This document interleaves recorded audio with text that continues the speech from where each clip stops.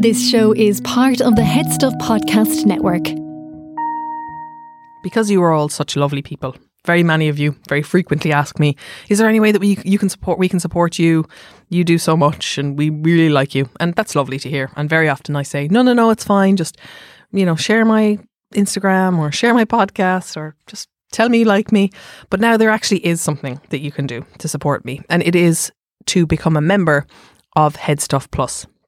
You have often asked me if I have a Patreon account. I do not, but I do now have a Head Stuff Plus account. So if you go to headstuffpodcast.com, you can become a member of the Head Stuff community, which means that for €5 a month or whatever you want to donate, you can pick a podcast that you want to support. And so say it was my podcast, you would click on Basically, and then I would get 100% of your donation. Or if you listen to other podcasts on our network, like the Dubland podcast or any of the podcasts on the network, you could pick 2 of them and then we would get a 50-50 split, or you could pick 3 and we would get 33% each. And what you get for your money is access to all of the bonus content. I will now be doing bonus content, which will be behind this, this subscription wall. And you will be part of our community where you will get to know us more and you will be able to support the work that we do here. And I guess show your appreciation for the content that we put out. Headstuffpodcast.com and become part of the community. Hello and welcome to basically our special mental health month. Today we have a really important episode, I think, that many people are going to relate to. We are speaking to Dr. Harry Barry about anxiety and depression. Dr. Harry Barry, for those of you who don't know, is he's an author and a doctor of psychology, and he's written very many books. One of his first books was called Flagging the Therapies, and it was the book that kind of got me into kind of realising that I needed to go to therapy and also accepting that that was something that was okay and that it didn't kind of reflect on me as a person. It's a very powerful book, as many of his books are. I'm going to put a note just into the show notes to give you more information on his books and how many there are and where you can get them. But now I want to introduce you to Harry Barry.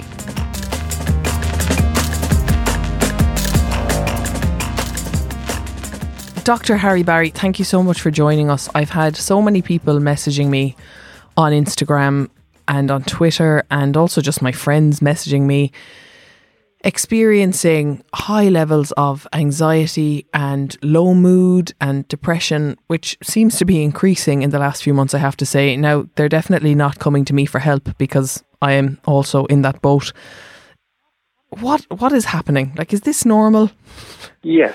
I think the first thing I would say is, Stephanie, and hello to all your listeners, what we're all experiencing at the moment, Stephanie, is what I would call the signs of really toxic stress or chronic stress. So a great opening line for us today is that it's the situation that's abnormal, not us. And I think that's something we should all write down in big capitals and stick it somewhere in the house and look at it regularly. It's the situation that's abnormal, not us. Because this is, let's face it, in my lifetime, and I have experienced many periods of great stress for all kinds of different reasons in different parts of the world even.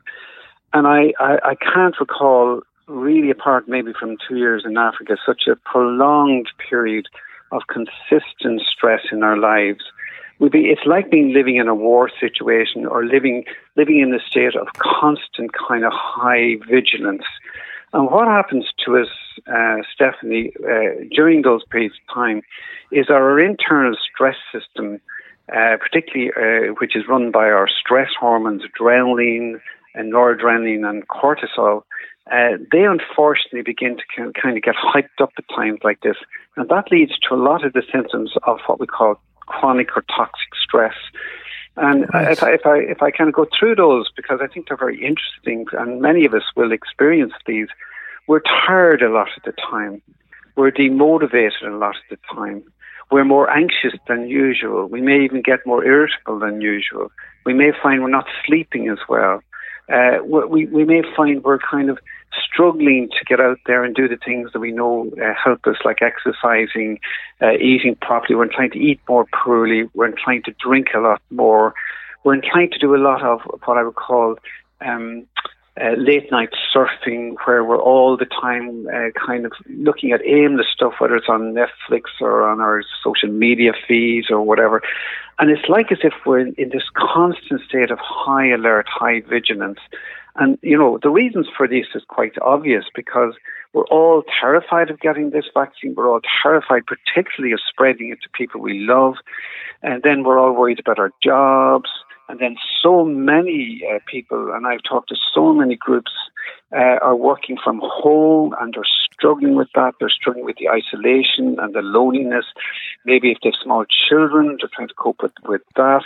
You might have a couple where both parties are working from home and there isn't enough room, there isn't enough space. So when you put all of these factors together, and with the financial worries and the kind of never-ending nature of it, like every time we seem to be getting somewhere, we immediately seem to go backwards. So when you have those kind of situations, these are the kind of symptoms that we get. We get all these symptoms of chronic stress. So if we have a predisposition, for example, to be anxious, we get a lot more anxious. If we have a predisposition to feel a bit lower flat at times or a bit down at times, we're more likely to experience that. And if we're a person who gets very easily frustrated, which is the one that nobody ever talks about, everybody talks about being anxious, and sometimes people come to me and they think their problem is anxiety, but actually it turns out that it's extreme frustration, but they never identify it. They think it's anxiety, but it's not.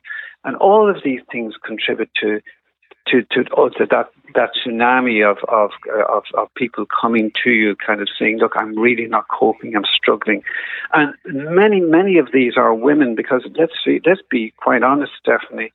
At times like this, women take the brunt of this, because they are the homemakers. They're the people who make things keep running in houses. So they have all those extra pressures of doing that, along with all these new pressures. So maybe that might give an explanation as to why we're seeing so much of this.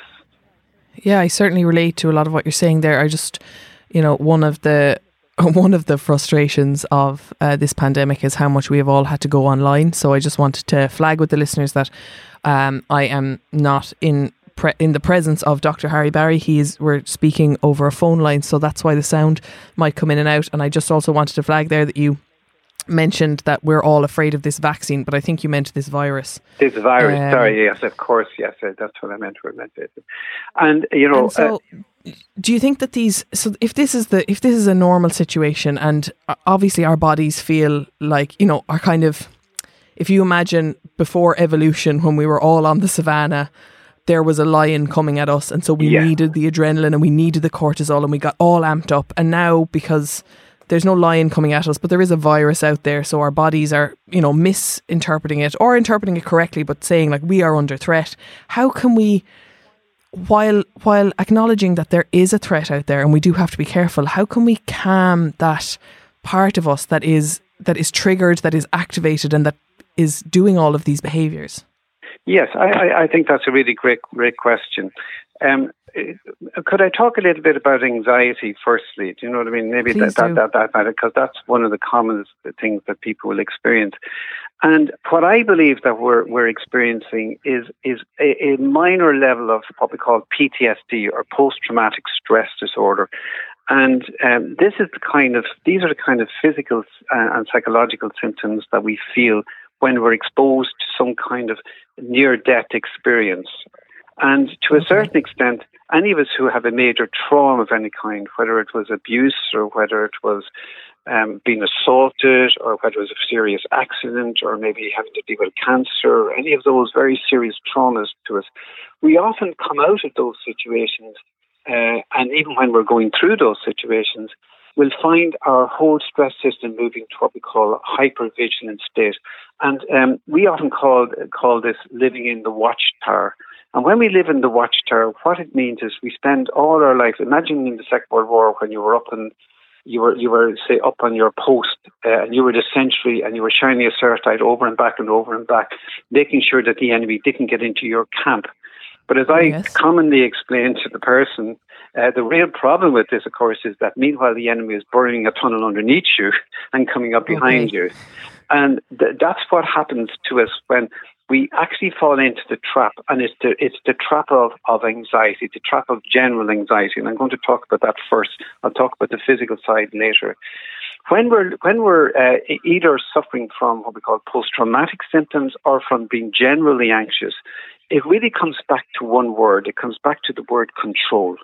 That we are actually, people who are anxious live in a world where they desperately want to be able to control life, control all aspects of life.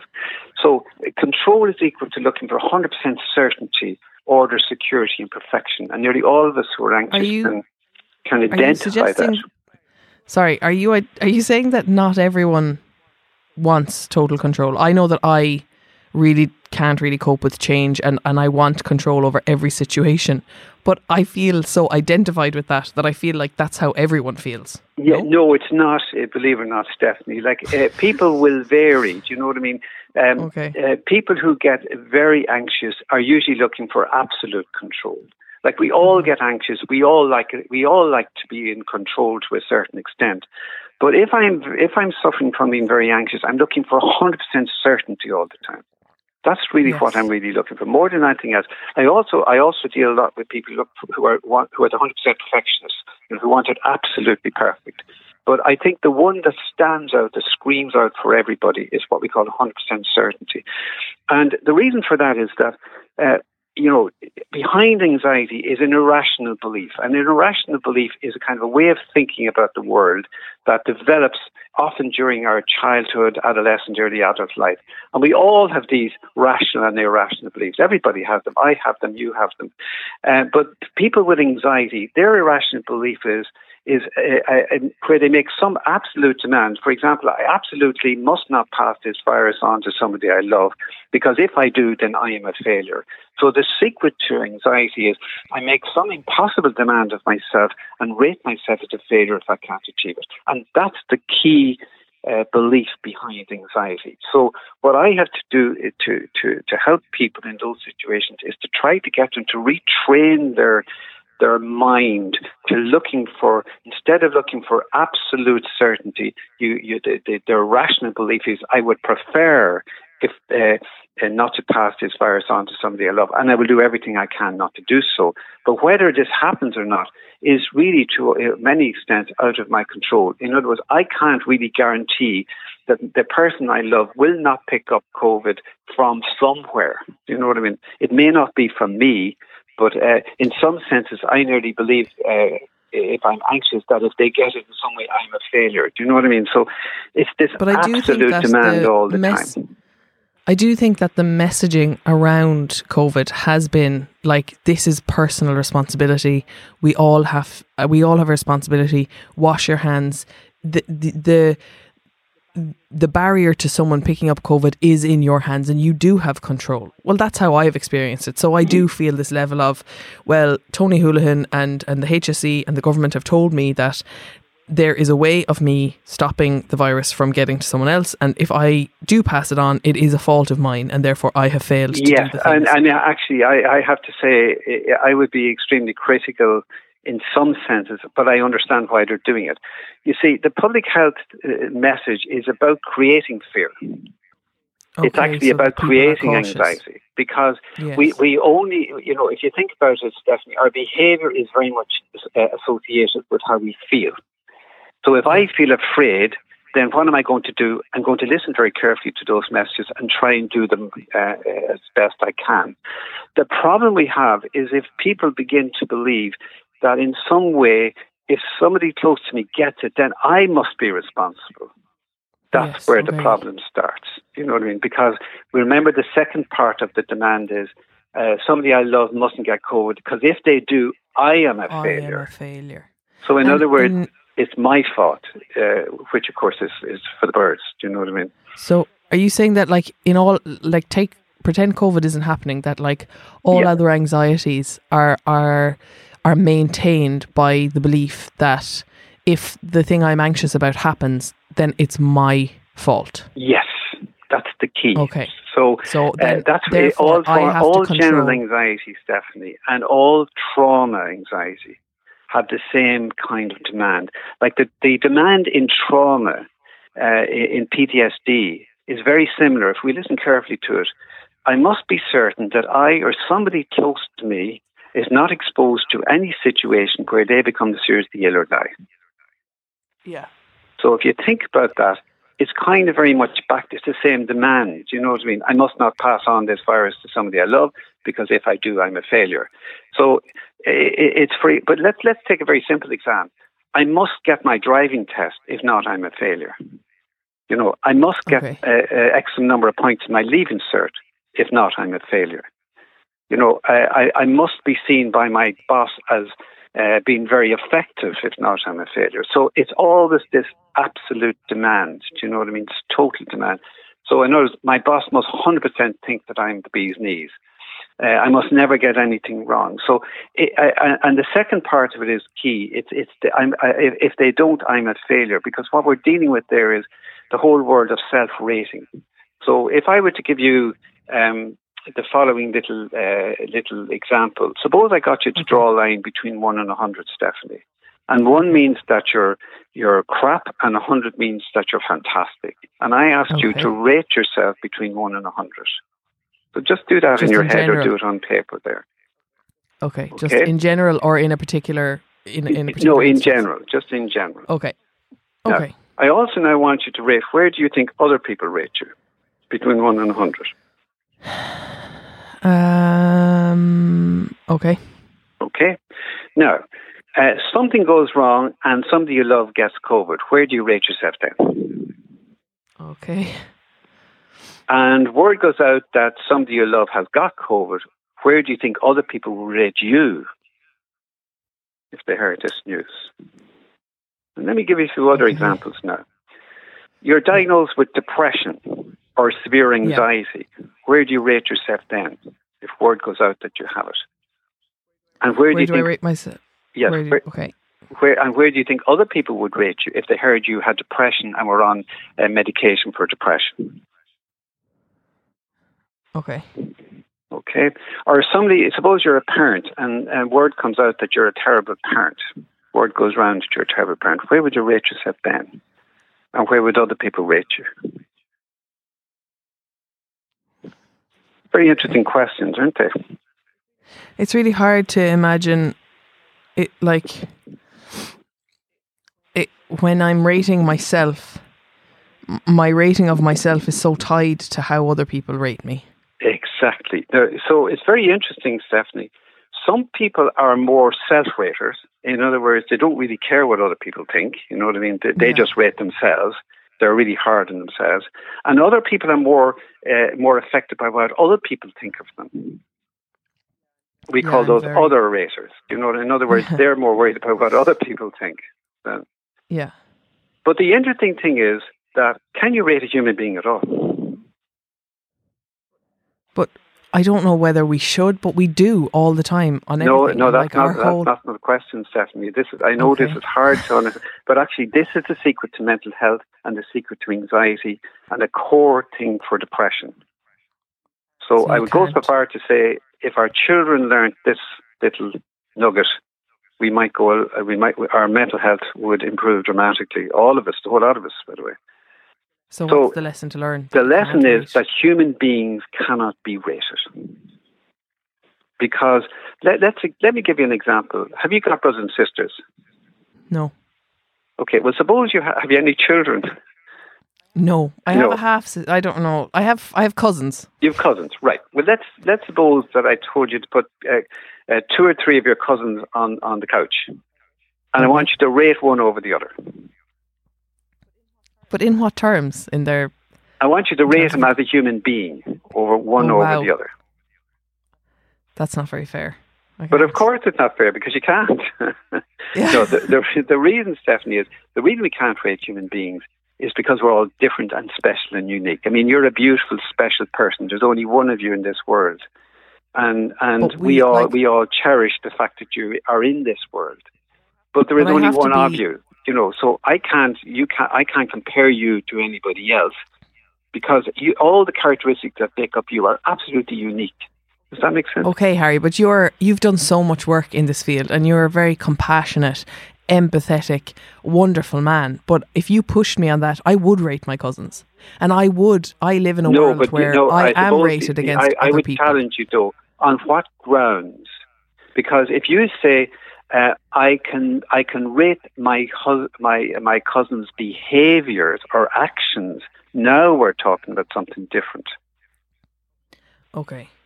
So the father of CBT, the father of psychotherapy, really was Albert Ellis. He created CBT, and he copped this literally 50, 70 years ago when he said the problem with this whole thing of self-rating or self-esteem or whatever like that, he said that we need all to develop unconditional self-acceptance.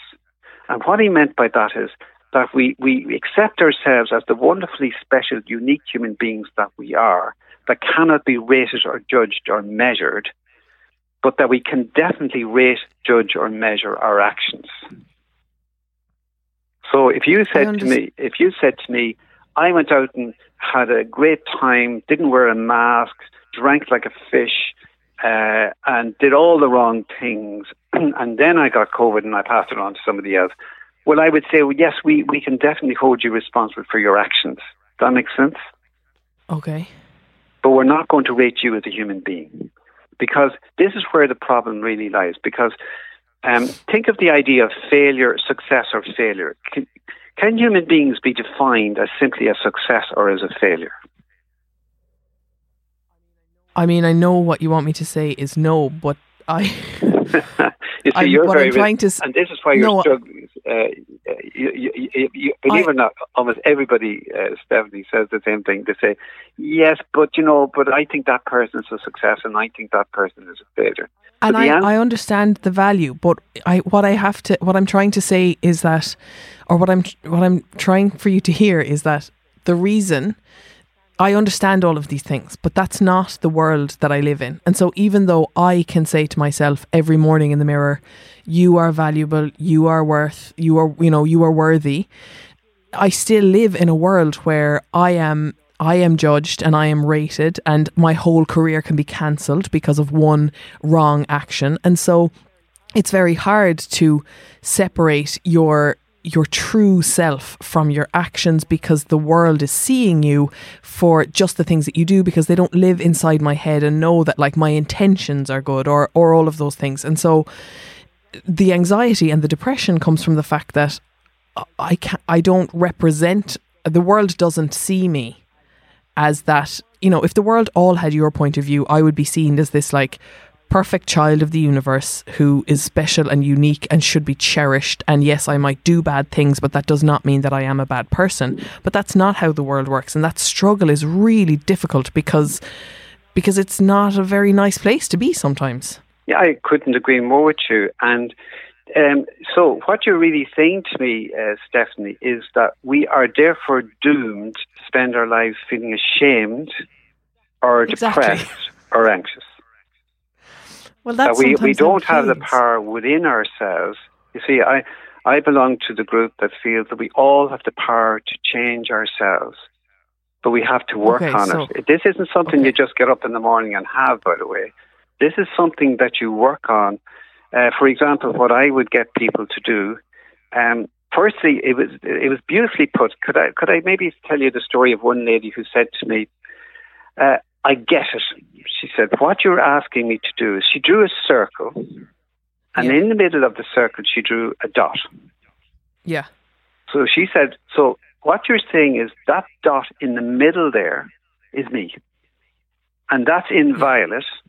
And I'm not going to allow from this moment on anyone else to influence that dot. Okay? But everything else in the circle around that dot is up for grabs. So if people want to judge whether I, Stephanie, I'm really good at my job or terrible at my job, whether I made a mistake or didn't make a mistake, they're entitled to their opinion, and I'm entitled to challenge it back if necessary. But that central core dot, as this lady said very, very wisely, is me, and that's not up for grabs. So it's like putting a little almost shell around that central core of myself and saying, if people want to judge something about me, I'm more than happy to take them on. If they think I failed at that job, then they're entitled to their opinion, and maybe sometimes they're right. Maybe I did fail at that job. But remember, in life, we can't be a failure as a person. We can only fail at a task at a particular moment in time. And the only real failure in life is not getting back up again and having another shot at the same task. Can you see the difference? It's a fundamental change of thinking, Stephanie. And it's that change of thinking that is desperately needed if we're going to really challenge our anxiety, our general anxiety. Do you know what I mean? That, and I'll give you a little exercise to deal with control in a minute. But okay, I'll come back to the exercise and control because I do like the exercises. Yeah. But can I give you a little exercise for this? Yeah, but can I just ask you, because I've had a moment and then you can give me the exercise. But do you speak Spanish? I don't. Or do you know anything about I have Spanish? A couple of words, but very few. Yeah. Something that is kind of striking me is that in Spanish there are two verbs to be. One is ser, S-E-R, and one is estar. Right. And they both mean to be. And so if I say, to say I am, you would say soy, or you would say estoy. And you can say soy, you can say I am happy in both of those verbs. But one of them means I am happy right now, like I am happy in this moment. And one of them means I am happy as a person. Like I am inherently a happy person, and it has no reflection. And it's kind of like what that woman was saying. Like one of the verbs is about who you inherently are, and the other one is about how you are feeling. And those two things. So if I say in Spanish, he is bad, I can, with the verb, differentiate the thing that is happening now is bad, and I am not saying that he is a bad person. Very good. I wish that we had that differentiation in English. No, but I think that's a lovely way of putting it, Stephanie. Do you know what I mean? I want to talk to you about another podcast on our network, which is called Sissy That Pod. If you like RuPaul's Drag Race, you're not going to need me to do any more explaining. But if you don't know it and you are interested in watching it, RuPaul's Drag Race is a drag show. It's on Netflix. It's everywhere. RuPaul is a queen. And Sissy That Pod watch the episodes and review them, pull them apart, pick the legs off them. It's very entertaining. James and Cian are hilarious and seem to know an awful lot about drag in a way that is fun and insightful. So if you like RuPaul's Drag Race, you're going to love this podcast. Check it out. Come on, Sissy That Pod, let's get sickening! Are you a fan of the Emmy Award-winning show RuPaul's Drag Race? Do you think about Roxy Andrews at the bus stop? And do you belong in Party City? Well, Sissy That Pod is the podcast for you. Join me, James, and my co-host, Cian. Is there something on my face? As we chat weekly about the runway realness, sickening shade, and backstage buffoonery. That's right, whether it's new episodes of Drag Race US, UK, or All Stars, Sissy That Pod will spill the tea with a new episode for you within 24 hours. So make good choices and subscribe to Sissy That Pod from the Head Stuff Podcast Network, and we'll leave you gagging on our eleganza. Now, let the music play!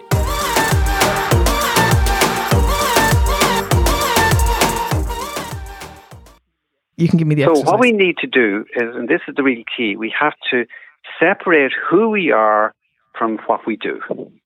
Okay. That's the key to mental health. Believe it. That's the whole key to mental health, by the way.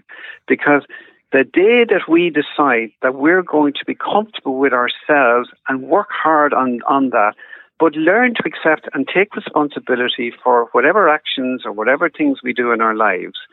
It doesn't mean, for example, people have this idea that unconditional self-acceptance means I can just do what I want, do you know what I mean, and I'm just a wonderful person. No, there's a huge responsibility, if I have genuine unconditional self-acceptance, to take responsibility for my behaviours.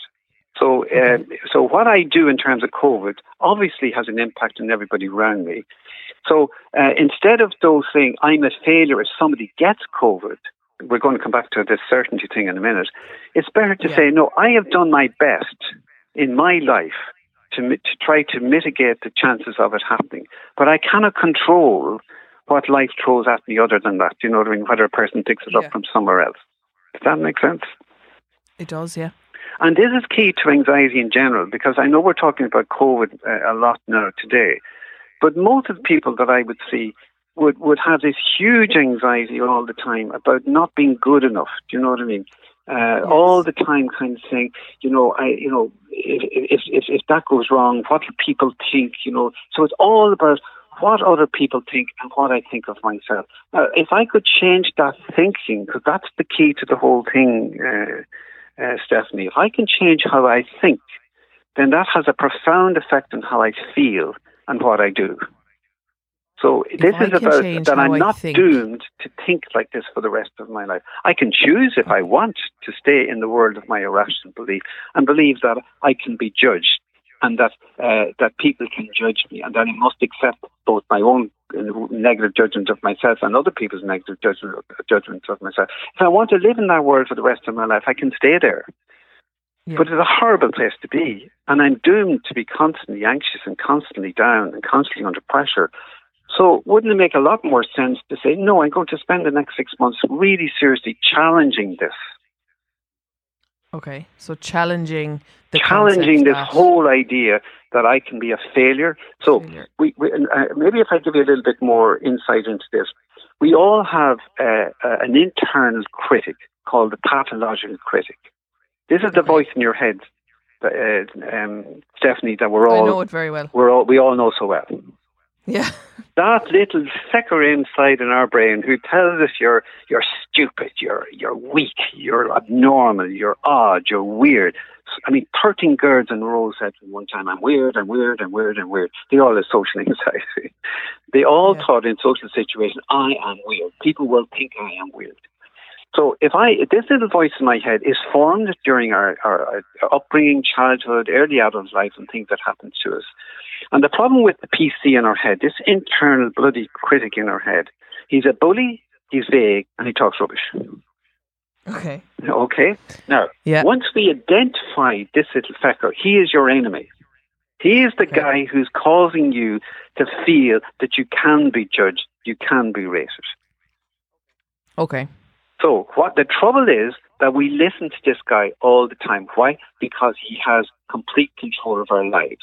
So on the other hand, suppose we were to write down on paper every time this guy came out with some garbage saying that you're just weird, or you're just a failure, or you're just useless, you're good for nothing, you're fat, you're ugly, whatever the particular horrible things that this guy says to us, okay? Yeah. Suppose we were to write it down and on paper challenge it. Then something very interesting happens. That we all, you see, Stephanie, have an emotional brain and a rational brain. Okay. And our emotional brain is much more powerful than our rational brain. So when something is going on in our mind, our emotional mind is winning the battle. Okay. So the PC has a ball. I often use this example. It's a lovely example. Suppose you were a CEO of a company, and there was a manager down on the factory floor who was a total bully, and it was a lovely little girl who he picked on, and he drags this poor girl up in front of the CEO and says, "This girl is just a total failure." And the CEO says, "Well, what do you mean she's a failure?" He said, "You don't argue with me," says the bully. "She's just a failure." So the CEO would then say to the girl, "Well, what do you say?" And the girl would say, "Well, if he says I'm a failure, then I must be a failure." But of course, the smart CEO, let's assume she's in charge. It's a girl in charge for once, not a man. I'm fed up of men being in charge of everything. It's a girl, and she turns around to the girl who's working on the female CEO says, "Well, what are you meant to have failed at?" And now the whole story comes out. The girl says, "Well, I've been making some mistakes on the line." So the CEO says, "Well, maybe it's time to upskill you a little bit." And the bully then turns around and says, "But what about getting rid of her?" So he turns around to the bully and says, "Back in your box, I'm taking charge of this situation." Now, the CEO is your rational brain. Okay. The bully, the manager, the bully is your emotional brain or your PC. And when we use the paper, we allow the CEO to intervene. Exactly. And start to challenge this. Say, well, can a human being be a failure at all? The answer is, of course, they can't. But can they fail at a task? Absolutely, yes. Can you see the difference? Yeah, I do see the difference. So in other words, I would get the person to write down, I can say that a task at a particular moment of time, but can it be a failure as a person, as this is a form of rating. And remember, if I'm going to have unconditional self-acceptance, I'm not allowed to rate myself. Okay. However, I can fail at a task, though. And remember, the only failure in life is not getting back up again, because I've talked to some of the top sportsmen in the country, by the way, and they'll all tell you the same thing. It's not about success. It's about when you fail, you accept that you failed at your task at that moment in time. You work hard to try to find out what did you fail at, and then you have another go. And eventually you get there. You know, not because you're a success, but because hard work got you there. It's just sometimes having the, if you're feeling low and you feel, and like even in the pandemic, feeling tired and like you don't have, like with this third lockdown, like I sometimes feel like this might be the one that breaks me. Like I don't know if I have it in me to get up again and to I can totally understand. Well, can I give you some? I'll go back to control in a minute. Now you can see how profound though what I've gone through with you there is. If you could change that, if I can separate lockdown in a minute, who I am. If I can separate who I am from what I do, exactly, and you do this on paper over 3 to 6 months. Right, okay. Well, that'll keep me busy during the lockdown. And I'm telling you now, you'll be surprised how... I have a lovely book called Self-Acceptance, which does this in detail, by the way, for anybody who's really interested. You know what I mean? It just takes that one area alone and challenges the whole What's area. It called? It's called Self-Acceptance. Self-acceptance. I actually might come back to talking about your books, because I read Flagging the Therapies the first before I ever went to therapy, and it was the thing that allowed me to accept that therapy was something that I needed and would be beneficial for me. So for any listeners there, we should I'll mention Dr. Harry Barry's books at the end of the podcast, but you can continue there. Yeah. So can I just give you this bit of advice though, just vis-a-vis the lockdown? This is advice I've given to lots of people, by the way, and companies and groups and all the rest of it. Here's some practical tips just for surviving the next 3 months, okay? Okay. Firstly, the lifestyle changes that nobody wants to talk about because they're boring, but actually are the ones that actually really matter. So the first thing is create a structure in your week. Really, really important. So Monday to Friday should be one part of your structure, and weekend should be a second part of the structure. So you try to live your life as if you were working normally, say going into work, do you know what I mean, in your normal way. So Monday to Friday, you try to get up at the same time and go to bed at the same time as if you were working in a normal scenario. Yes, and then when you come to Friday, do what you would normally do on a Saturday and Sunday. In other words, you can take the the way we would normally relax on a Friday. You should have a special meal on a Friday evening, exactly the same thing as if you were at the end of the week and you were letting off steam. You know, that kind of way. Yes. Now, what that structure does, it keeps you kind of in contact with the way your life would normally be. Because the danger in lockdown is that our lives just drift into this morass, and there's no structure and there's no kind of form to it, and it just seems to be an endless long term going on and on and on. So the second thing I would say to you is make sure that you get the following lifestyle things right. Okay. Number one, make sure you get enough sleep. I cannot talk about, everyone talks about exercise, but nobody's talking about sleep. We need a minimum of 8 hours sleep. So try to go to bed at a decent hour of the night. Get up at the same time every day if you can. Try and make sure you get a minimum of 8 hours sleep.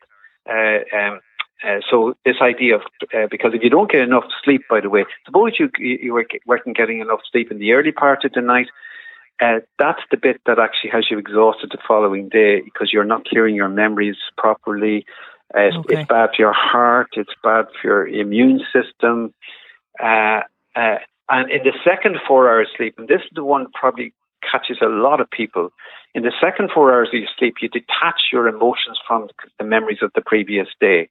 So if I'm very anxious going to sleep, and I don't get enough sleep, particularly in the second 4 hours during what we call REM sleep or rapid eye movement or dream sleep, we find that we don't detach our emotions from the memories of the previous day. So we wake up even more anxious the following day. Oh, wow, okay. Or more frustrated, do you know what I mean? Or more annoyed or more down. So 8 hours sleep, really, really important. If you want to talk to me about sleep hygiene, I can, but just 8 hours sleep for the moment. Get out and exercise for 30 minutes to an hour as best you can every day. Get out into the fresh air because the light is better for us than trying to do things inside exercise. So get out into the fresh air as best you can for about Even if an hour it's just a day. a walk. And just do it. You know what I mean? Don't come up with excuses. If you I'm just saying, is it okay if it's even just like a walk? Yes. Oh, yes, absolutely. You don't have to be doing that marathon around like that. Just get out for a good, reasonably brisk walk. It doesn't have to be run around the place. Just a nice brisk walk out in the fresh air, preferably with if you have a person with you, family with you, if you have somebody around. If not, socially distanced friends or something like that. But whatever, get out and exercise. The next thing is try to make sure you eat reasonably well, because crap in, crap out. You know what I mean? Your brain needs proper food. We all know what we need to do. It's just that we're not doing it. Cut out all the rubbish out of your diet and try and eat good, decent food during this period of time. Alcohol, I would suggest strongly to everybody, no alcohol Monday to Friday. None. Right, okay. Out. That's not an issue for me, but I do know that a lot of people are struggling with that. That it seems. But I think if you kind of make up your mind, no alcohol Monday to Friday, and then on Friday evening, I'm allowed to have my couple of glasses of wine or a glass of beer, whatever it is, with my meal, hopefully with my family, whatever like that. And in other words, again, put manners on it. Do you know what I mean? Don't let it take over during this period of time. Because if I drink a lot, I'll be more anxious the following day, I'll be more depressed the following day, and so on and so on. The next thing is try and cut out the amount of bad news we listen to. We can listen to bad news all day long if we want. We can get overwhelmed by this. So pick one or two news feeds or preferably good sources, like maybe your local or either your local radio station or maybe your national radio station, whatever you use. Pick out one or two programs, listen to those for the day, and then turn the damn thing off. Switch off your negative social media feeds coming in, or all these news feeds coming in all the time. Shut them down. You don't need all this crap coming in at you all the time. And try as well as best you can. A great question, a great thing to do is your phone in charge of you. You're in charge of your phone. Are you spending all your time scrolling? Are you spending all your time on social media? Cut down the amount of time that. The more you do this, the more. And we can get into our own echo chambers, you know what I mean, where all we're hearing is the negative stuff we want to hear. So really try and limit the amount of exposure to technology as best you can. Now, I know we're stuck with this Zoom and Skype and all this stuff at the moment, but try to do it as best you can. Nobody should be working after 5:30 in the daytime. You should shut that down. Do you know what I mean? This nonsense, I just go on and do it a little bit later in the evening. If you can at all, shut it down. See, all of these things, Stephanie, make a huge difference to how we feel. If we're not getting all this garbage coming in us, if we're getting plenty of exercise, we're getting proper sleep, if we're eating reasonably well, if we're not drinking too much, then our mental health is going to be 10 times better. I've taken down that list that you've written now, and I'm going to admit it does seem a little bit overwhelming, all of the things. Sometimes I do have to work late in the evening because my boss is in Los Angeles. We're in a different time zone. Yes, if you're forced to do that, that's fine. Do you know what I mean? But I'm saying I think it's more about being conscious of these things, knowing that and we only have a couple of minutes left, but just to say that like this list, obviously if we were able to incorporate all of these things, but not to beat ourselves around the head if we can't, to do as many of them. If you don't do them. These are suggestions that we try to bring into our life to improve our life. I want to give you the control exercise though, Stephanie, before we finish. Okay, let's finish on that. Let's finish on that. So if you're somebody, we're going to have a bit of crack with this now. If you're somebody who either gets very anxious because they can't control life, or you get very frustrated because you can't control life. Here's a great. Frustration means that I want the world to change to suit me, and I don't like discomfort. That's what frustration is. Right. I have so much fun with people frustration.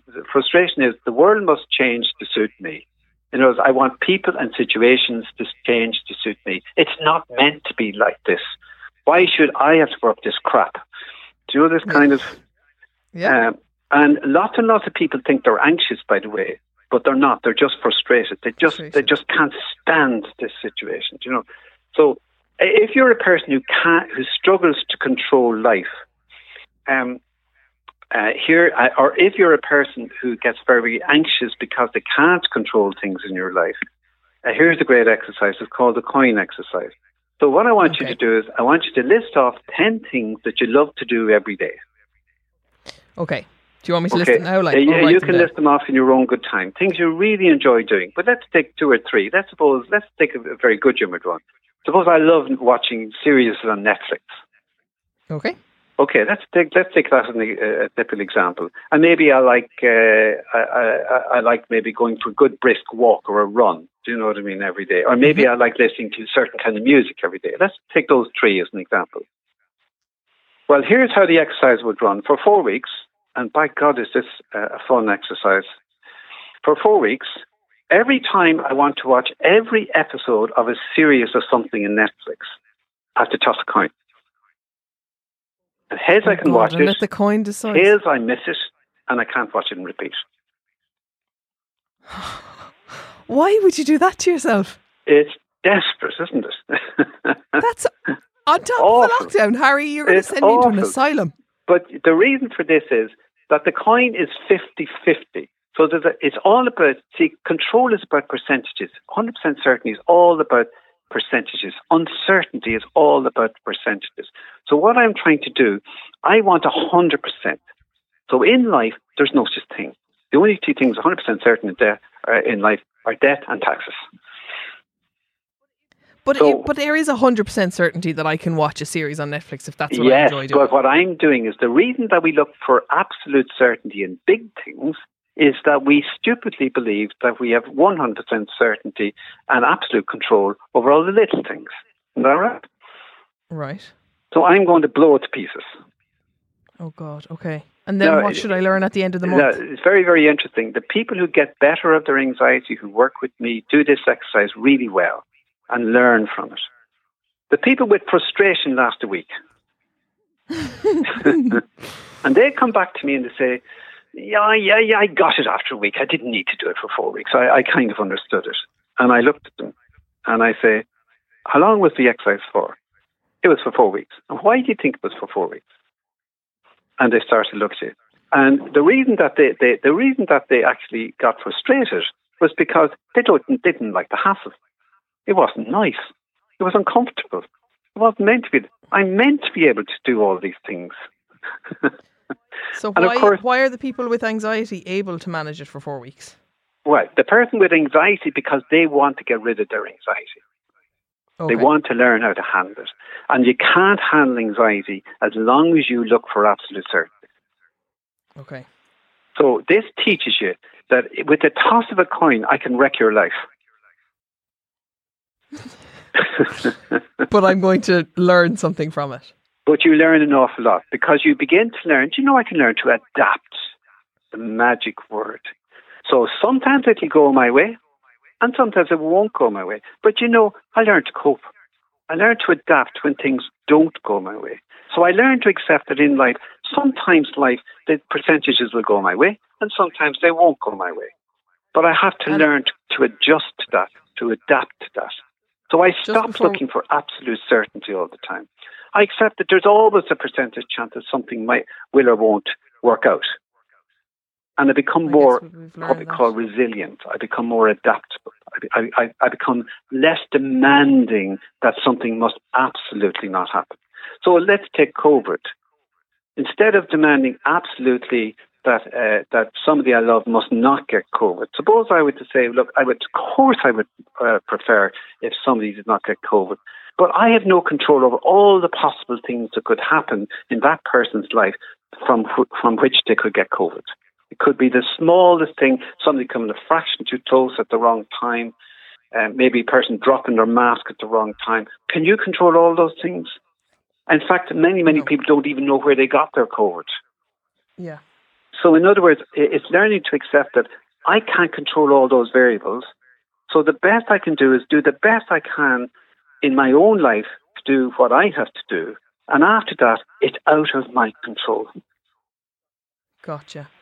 And just before we finish, can I just ask that on that control exercise, is that something that someone could do without seeing a therapist, that they could just do for themselves? Or I have had hundreds of people doing this, thousands of people at this stage doing this who have never seen me or anyone else from a therapist. You know what I mean? They're just doing this exercise to learn how to deal with control and learn. And of course, I've actually had people writing to me saying, thank you for this. My anxiety levels are way, way down because they've stopped rating themselves. I got a lovely letter one time from a solicitor who wrote me. I never saw her in life. I read one of my books, I think Anxiety and Panic, which is a great book for anybody with anxiety. And she wrote to me to tell me that she had been doing all the exercises and her life was completely transformed. That's a solid endorsement of the books. And by the way, there's another wonderful, by the way, I meant to say this. There are tens and thousands, hundreds of thousands out there who are suffering from panic attacks and phobias. Yeah. And there's a wonderful exercise called flooding, which is done in anxiety and panic and in emotional resilience, which teaches you how to learn how to deal with these and get rid of phobias and panic attacks out of your life. We could talk maybe another time maybe about those. Definitely. I think we definitely should. These exercises are really fascinating me, and what I'm going to do now is I'm going to let people know the names of your books, what ones are available, and I'll put a link to them in the show notes, and we might have you back in a couple of weeks to talk about I have a website, some of the other exercises. HarryBarry.com, which has videos, by the way, showing you how to get rid of panic attacks and general anxiety, social anxiety. Like we could talk about another time about social anxiety, Stephanie, because believe it or not, we can get rid of panic attacks, phobias and social anxiety incredibly easy if we understand what they are and know what to do. That's an incredible resource to have on the website. Thank you so much. And thank you for your time today. And I'm sorry for the technical glitches. Not at all, Stephanie. It was an absolute pleasure to chat to you, and hopefully some of the things we talked about will be of help to many of your listeners there. Well, they were certainly a help to me, and I'll let you know how I get on with the coin challenge. Thank you so much, Doctor. Yeah, okay. Thank you for listening to this week's episode of Basically. I do really appreciate you listening to the podcast. It makes it all worthwhile, particularly when you get in touch and when you share, or if you could make the effort to go and like it or subscribe to it on iTunes or Spotify. That really does make a difference. Or there is now a new option in how you can support me. You can go to headstuffpodcast.com and become part of our community, which means that for €5 a month, or however much you want to give, you can become part of the Headstuff community and get extra bonus content and support. You pick basically any of the podcasts on our network, and you can support my podcast 100%, or you can split it 50-50 with another podcast, and then we would get half of your subscription money. Or you could go and pick 3 and then we get 33% each. And it's a great way to get bonus content, obviously, to get to know the podcasters more and to become a more intimate member of the community. I would really appreciate if you could do that. So if that's not something that you're able to do right now, just share the podcast with someone, send it to someone you think will find it interesting, or let me know how you found it on Instagram. As ever, our graphic design is by Cathal O'Gara and our music is by Only Ruin, and we are part of the Headstuff Podcast Network, and we film at the podcast studios. You don't really need to know where that is, but it's in Dublin. Anyway, thanks for listening. Bye.